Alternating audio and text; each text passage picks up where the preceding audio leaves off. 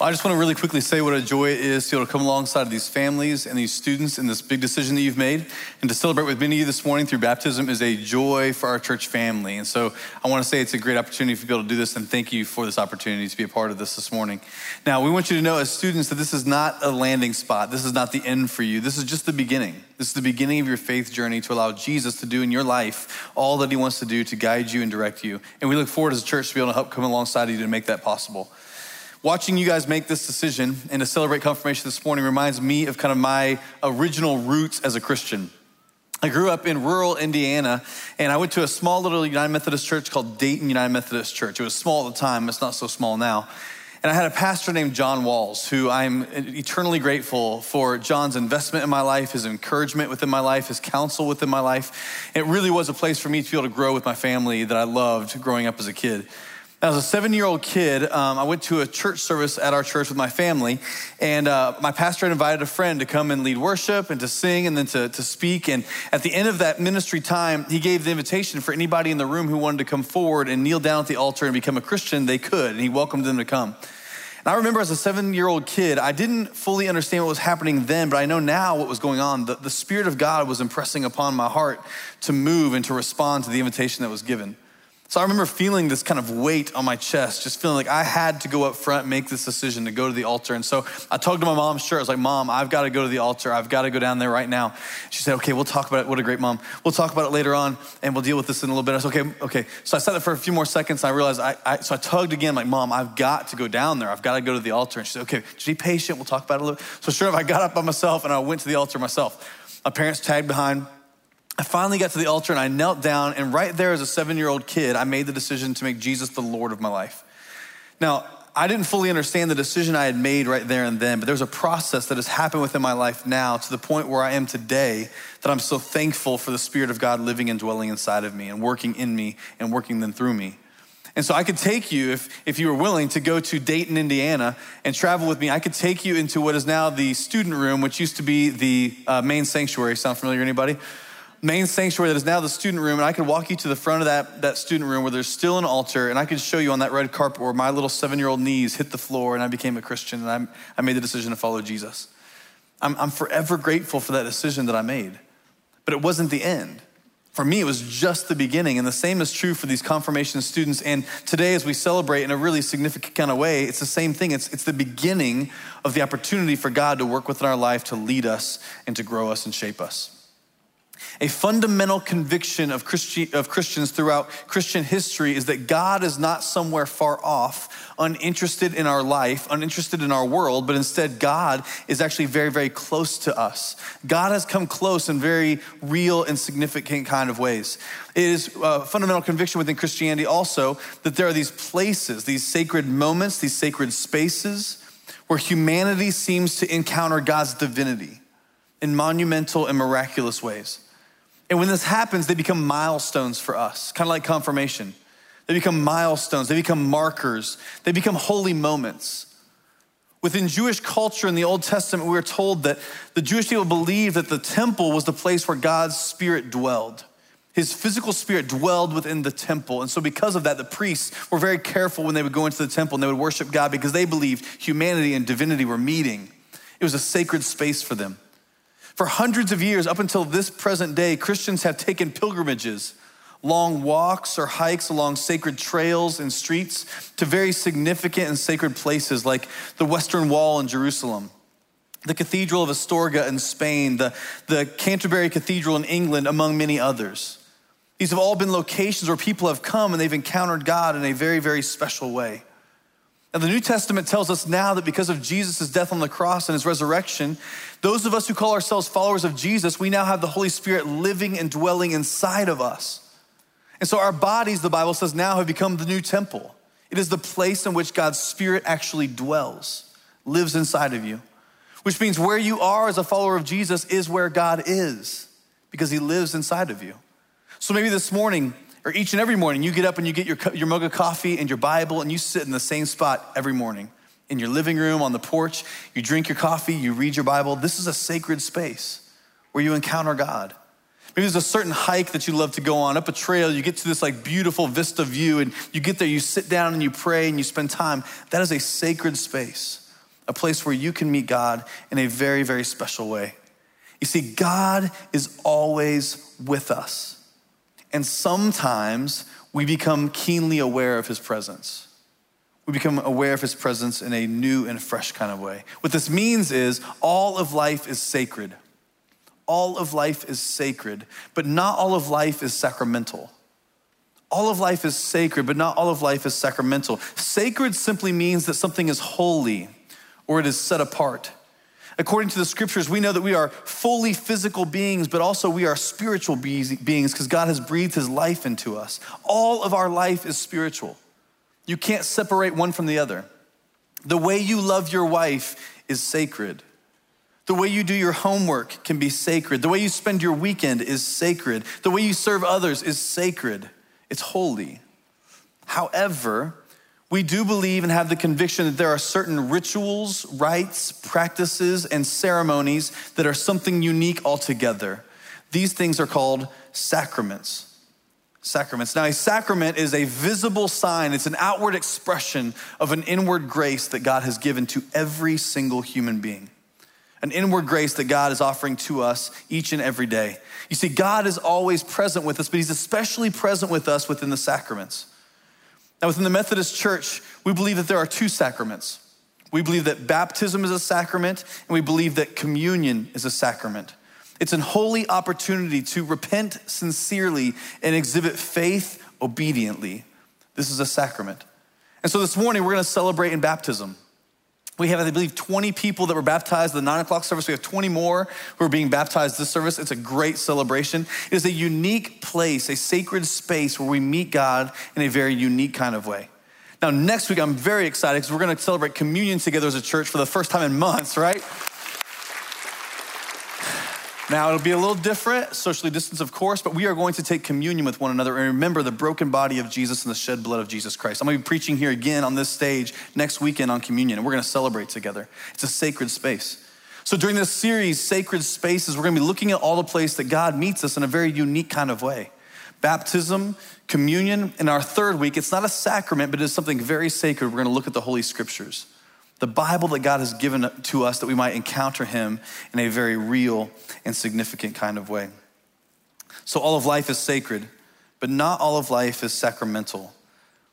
Now, I wanna look in the scriptures in some different ways that baptism is talked about, baptism is introduced to us, because within the scriptures, we are giving this picture of what it means to be someone who follows Jesus, what it means to be baptized. There are multiple lenses, multiple images, actually many of them, but this morning I wanna focus just on 3 of them. Because if you are someone who's been to a church before and you've seen a baptism or you've participated in a baptism, potentially you've had 2 different reactions. For someone who is familiar with the significance of baptism, it might be very powerful and moving to watch someone be baptized, whether it's an adult or it's an infant. But for someone who's unfamiliar with baptism, it could be kind of an odd situation.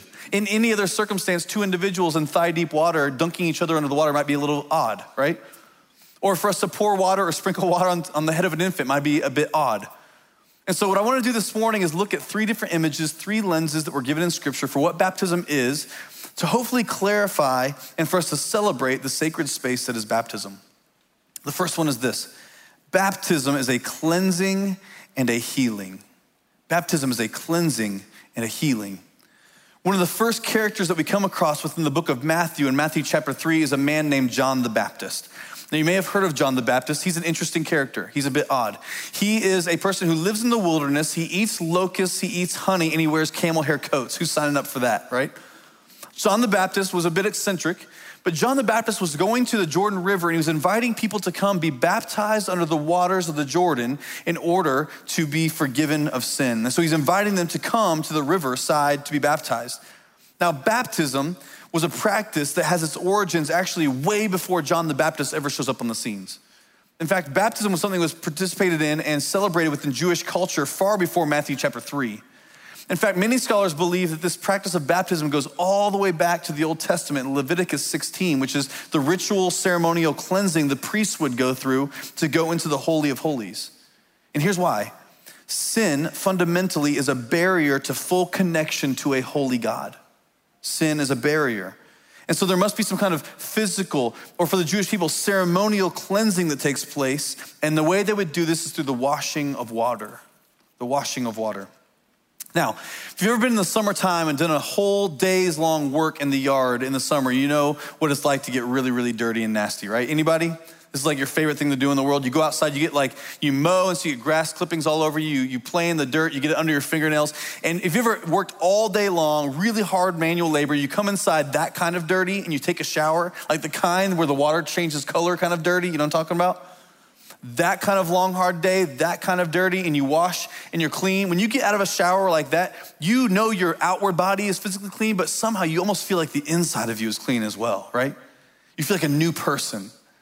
This is the symbol of what baptism has within the New Testament. It's this washing of water, and it was this washing to become a new person, something new altogether. This washing was not for salvation. This washing was not done to save people, but was an expression of an inward desire of people who want to repent and want to be forgiven. This was an outward expression of this, a physical grace of God. And so John the Baptist is inviting people to the River Jordan to come be baptized. We find him in Matthew chapter 3. And it's a physical expression of an inward desire these folks have. And in chapter 3 of Matthew, as John the Baptist is by the river, all of a sudden Jesus shows up to come and be baptized. Here's what it says in Matthew chapter 3, verse 11.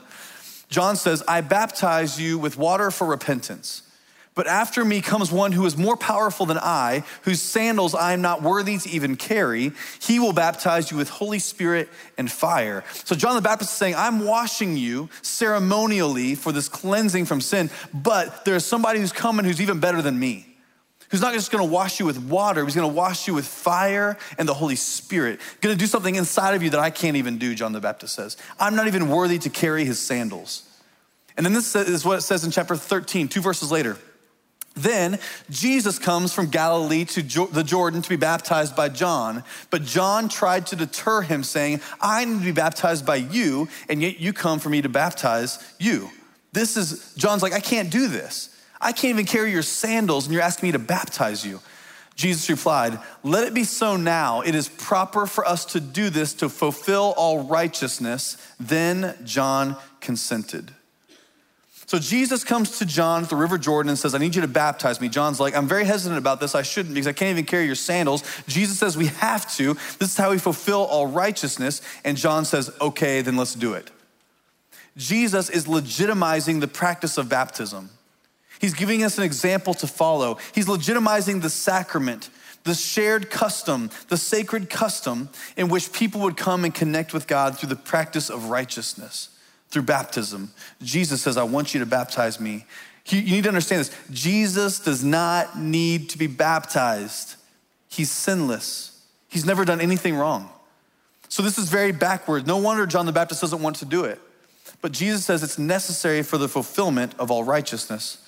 The Bible says John consented. He baptized Jesus in the river. And the Bible tells us that John pulls Jesus up out of the water in the river. Apparently, Jesus is immersed. He's placed under the water. Now, in the ancient Near East, there were multiple different ways people would be baptized. One of those ways we're gonna celebrate here just in a few minutes with 20 individuals in the service, and that's immersion. Being fully covered by the water, under the water, and then brought back up out of the water. But other ways that it was practiced in the ancient Near East was sprinkling.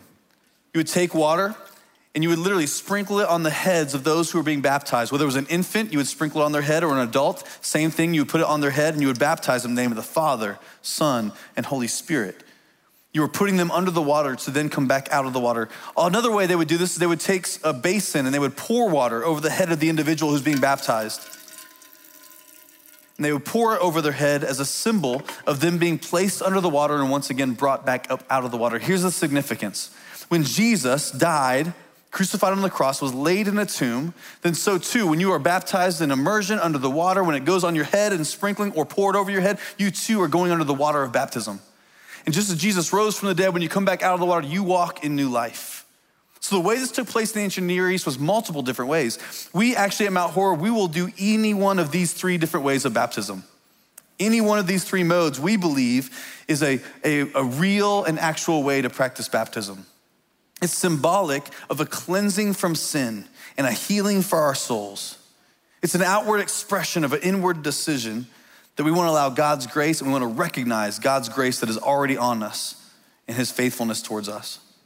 The second image, The second way that the Bible talks about baptism, not only is it a cleansing and a healing, but it's also a death and resurrection. A death and resurrection. You see, for the Christian, the death and resurrection of Jesus Christ is the most important moment in all of human history. It defines everything, Jesus' death and resurrection. It is the power of God on display through the victory over sin and over death that allows us to experience transformation within our life. Paul says it this way in Colossians chapter 2. Paul says, having been buried with him in baptism, in which you were also raised with him through your faith in the working of God, who raised him from the dead. So Paul uses two very important words. He uses the word buried and the word raised. Death and resurrection language is all over the way Paul talks about baptism and their understanding of what baptism meant for the early church. Baptism is a cleansing, it's a healing. It's also a death and a resurrection. There's a story about an African missionary who had 3 converts within this village. They decided they were going to baptize these 3 converts in a nearby river. So they went to the river and they dug 3 different holes in the middle of the river because it wasn't very deep. Those converts then got into the river and they sat down in those holes to make sure there was enough water to cover them for this immersion baptism they were going to do. Now, friends and family all gathered around and they came to see this baptism, and the missionary got into the water. He raised his hand in the air and he spoke some of the scriptures we just spoke of. He prayed over them, and then he baptized each and every one of them. He baptized the first convert. As soon as he came back up out of the water, he jumped for joy, shouting and screaming and running around like crazy. And sure enough, this silent service was silent no more as he ran and screamed and shouted for joy. The second convert, the same thing happened. He baptized him. He came back out of the water, shouting and screaming and running. The third convert, same thing, into the water, back out of the water, shouting with joy and screaming. Afterwards, someone came and asked the missionary, what's up with this unusual tradition? What's with all the screaming and yelling? And the missionary said to the one who asked the question, I haven't been able to completely communicate in this tribe's language, said the missionary. They heard the scripture I gave them, but they didn't understand the symbolic nature of it. When I told them they would be buried with him in baptism into death and raised to walk in newness of life, they actually thought baptism would kill them. Now, the one asking the question of the missionary kind of began to chuckle when they heard that story, until the missionary froze them with his gaze and he said, let me ask you a question. If you thought baptism would kill you, would you be willing to get into the river? See, baptism, with every baptism, there's a death of some kind. You know, many people, they decide to become baptized, but they don't understand the significance and the seriousness of this particular expression. This outward expression of an inward desire. Indeed, something dies at a baptism. It is our old self. The old way of living is meant to die. As we are buried in the waters of baptism, so is our old self, the way we used to live. As we rise back out of those waters to rise and walk in new life, we walk into a brand new life empowered by the Spirit of God to live fresh and to live anew. A death indeed does happen. You can take this to the bank. Baptism will always cost us something. A submission to Jesus' leadership in our life will always cost us something. The question is, do you believe it's worth it? Do you believe it's worth it? So upon Jesus' baptism by John, he comes back up out of the water and a sacred moment takes place. And the very voice of God booms over his son. And here's what it says in Matthew chapter 3, verse 16 and 17. John baptizes Jesus, and as soon as Jesus was baptized, he went up out of the water, and at that moment, heaven was opened, and he saw the Spirit of God descending like a dove and alighting on him. And a voice from heaven said, "This is my son, whom I love. With him I am well pleased." Jesus is baptized, and God's approval of his son, his absolute pleasure, is expressed over his son. Not because Jesus has done anything. His ministry has not even begun, simply because he is his son. God names him, and then he claims him. This is my son in whom I'm well pleased. God knows that Jesus is about to begin a 3-year-long ministry that will ultimately culminate in his crucifixion and his death and his resurrection and the rescuing of all of humankind, all of creation. And so when God sees his son begin this step, he pronounces pleasure over him. This is my son in whom I'm well pleased. I love him just because he is mine. You see, this for Jesus is not a landing spot.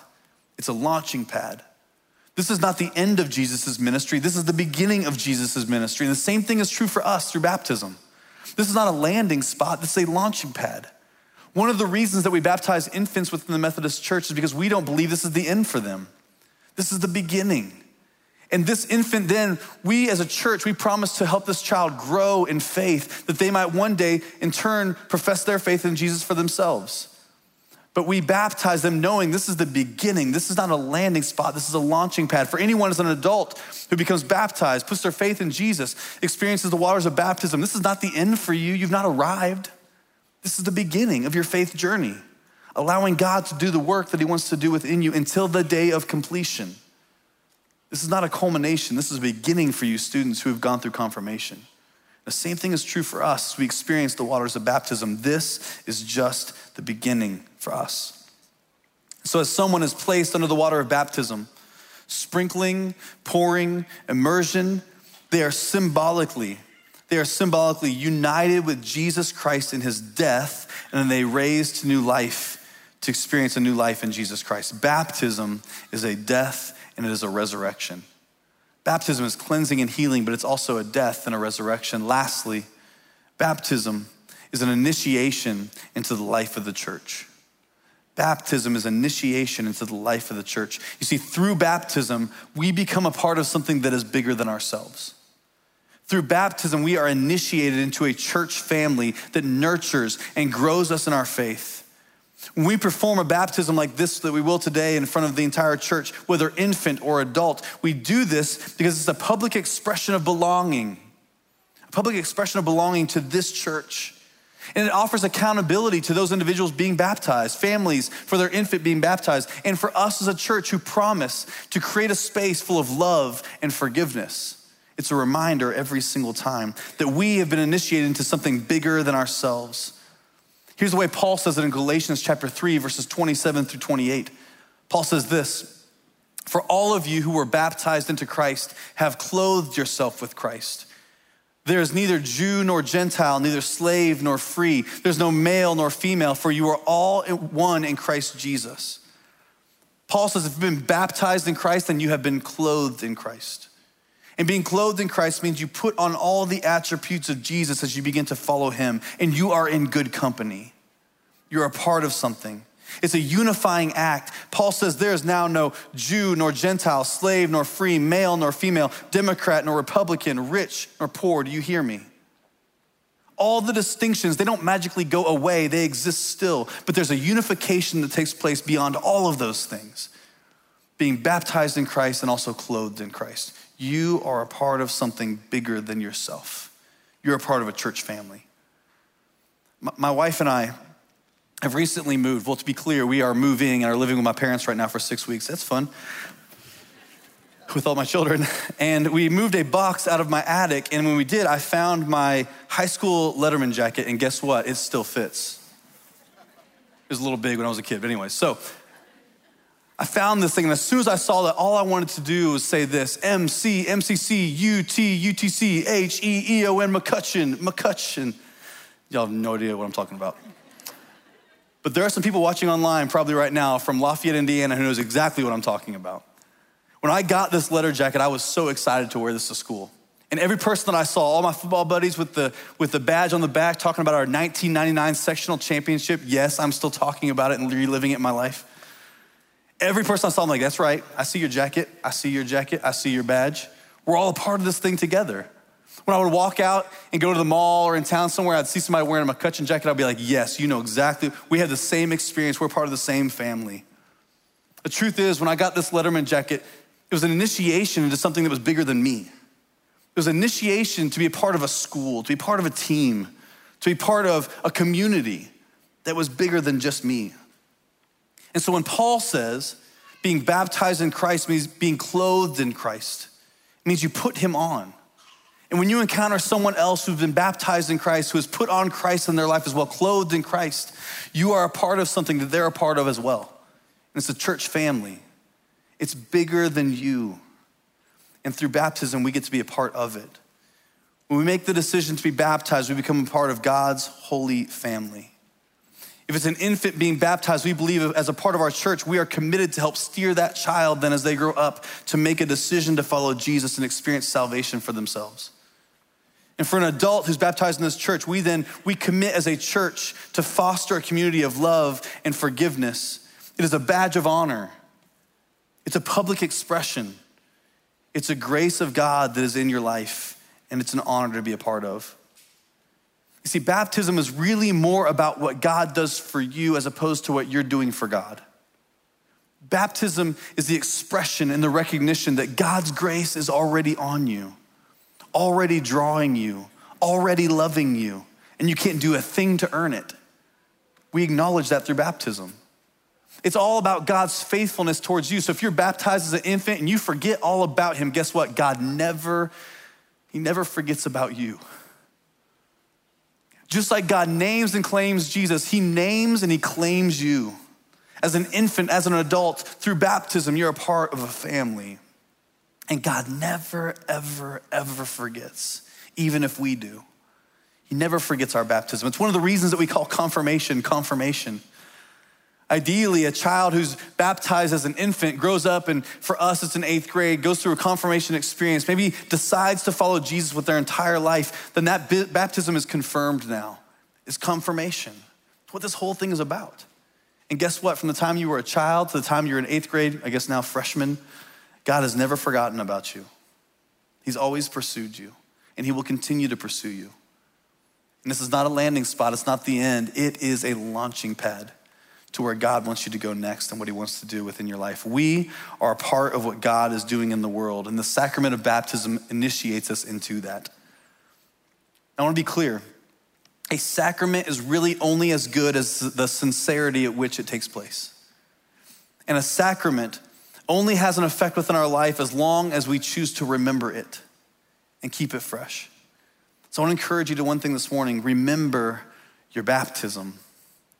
One of the beautiful things about the Methodist Church is just as much as we celebrate baptism, immersion, sprinkling, dunking, pouring, we also believe that we as Christians who have been baptized need to often remember our baptism, to remind ourselves that God has been faithful to us, to remind ourselves that we've been cleansed, we've been healed, to remind ourselves that we have experienced death, but also we've experienced resurrection, to remind ourselves we're a part of something bigger than ourselves, we're a part of the family of God. Remember your baptism. Hopefully today, as we watch these individuals make this decision to be baptized today, it reminds us once again of what God has already done within our own lives. And it keeps it fresh. And it keeps our commitment. And we're energized once again by God's faithfulness within our life. You know, when Martin Luther wrote the 95 Theses and he nailed it to the door, which sparked the Reformation and brought grace into a whole new conversation for the church and really changed everything, particularly for the Protestant church. After this took place, he was exiled from the Catholic Church. His life was threatened. He kind of went into hiding, and we know from history that Martin Luther went through a lot of depression and anxiety, really battled a lot of demons and a lot of evil in his life, and he was really struggling in a lot of different ways. But we're told that as Martin Luther struggled with this life that he experienced, there were days where he would get up and he would feel this depression creep in, this anxiety creep in. He would take his hand, he would place it on his head, and he would declare out loud, "I am baptized." Next day, "I am baptized, I am baptized." He reminded himself over and over and over again, no, I've been cleansed, I've been healed. I've experienced death and resurrection, and I'm a part of the family of God. I am baptized. Remember your baptism. There may be some this morning, maybe this life has not been so easy for you. Past months, year, whatever, has been very difficult. And you wrestle and you struggle.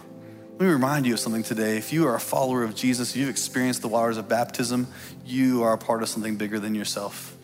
You are healed and you are cleansed.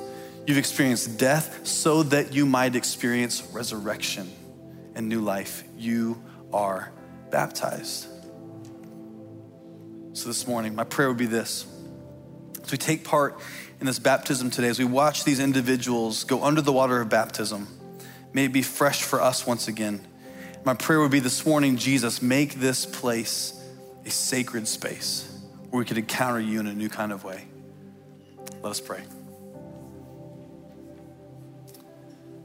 Father, we come before you today. We want to thank you for the fact that you are not somewhere far off, uninterested in our lives, but instead you come close to us. You are intimately involved with everything that happens within our life, and you offer us these opportunities, these spaces, these places, these moments that are sacred. And I pray, God, as we take part in baptism today, that you would remind those of us who have been baptized that we're a part of your family. Would we celebrate every individual making these decisions today, God, because this is the beginning for them of a lifelong journey towards all that God has for them. And I pray for every single student and adult who's baptized today that they would be steeled by your Holy Spirit within their life to make the right decision each and every day, that they would choose you over and over and over again, no matter what comes their way. And for those of us today, God, who are struggling, who are hurting, would you remind us, God, of your love for us? Would you remind us of the cleansing and the healing? Would you remind us of the death and resurrection? Would you remind us we're a part of your family? We love you with our whole hearts. Help us to love you more and experience you in unique and special ways today. It's in your name that we pray. Amen.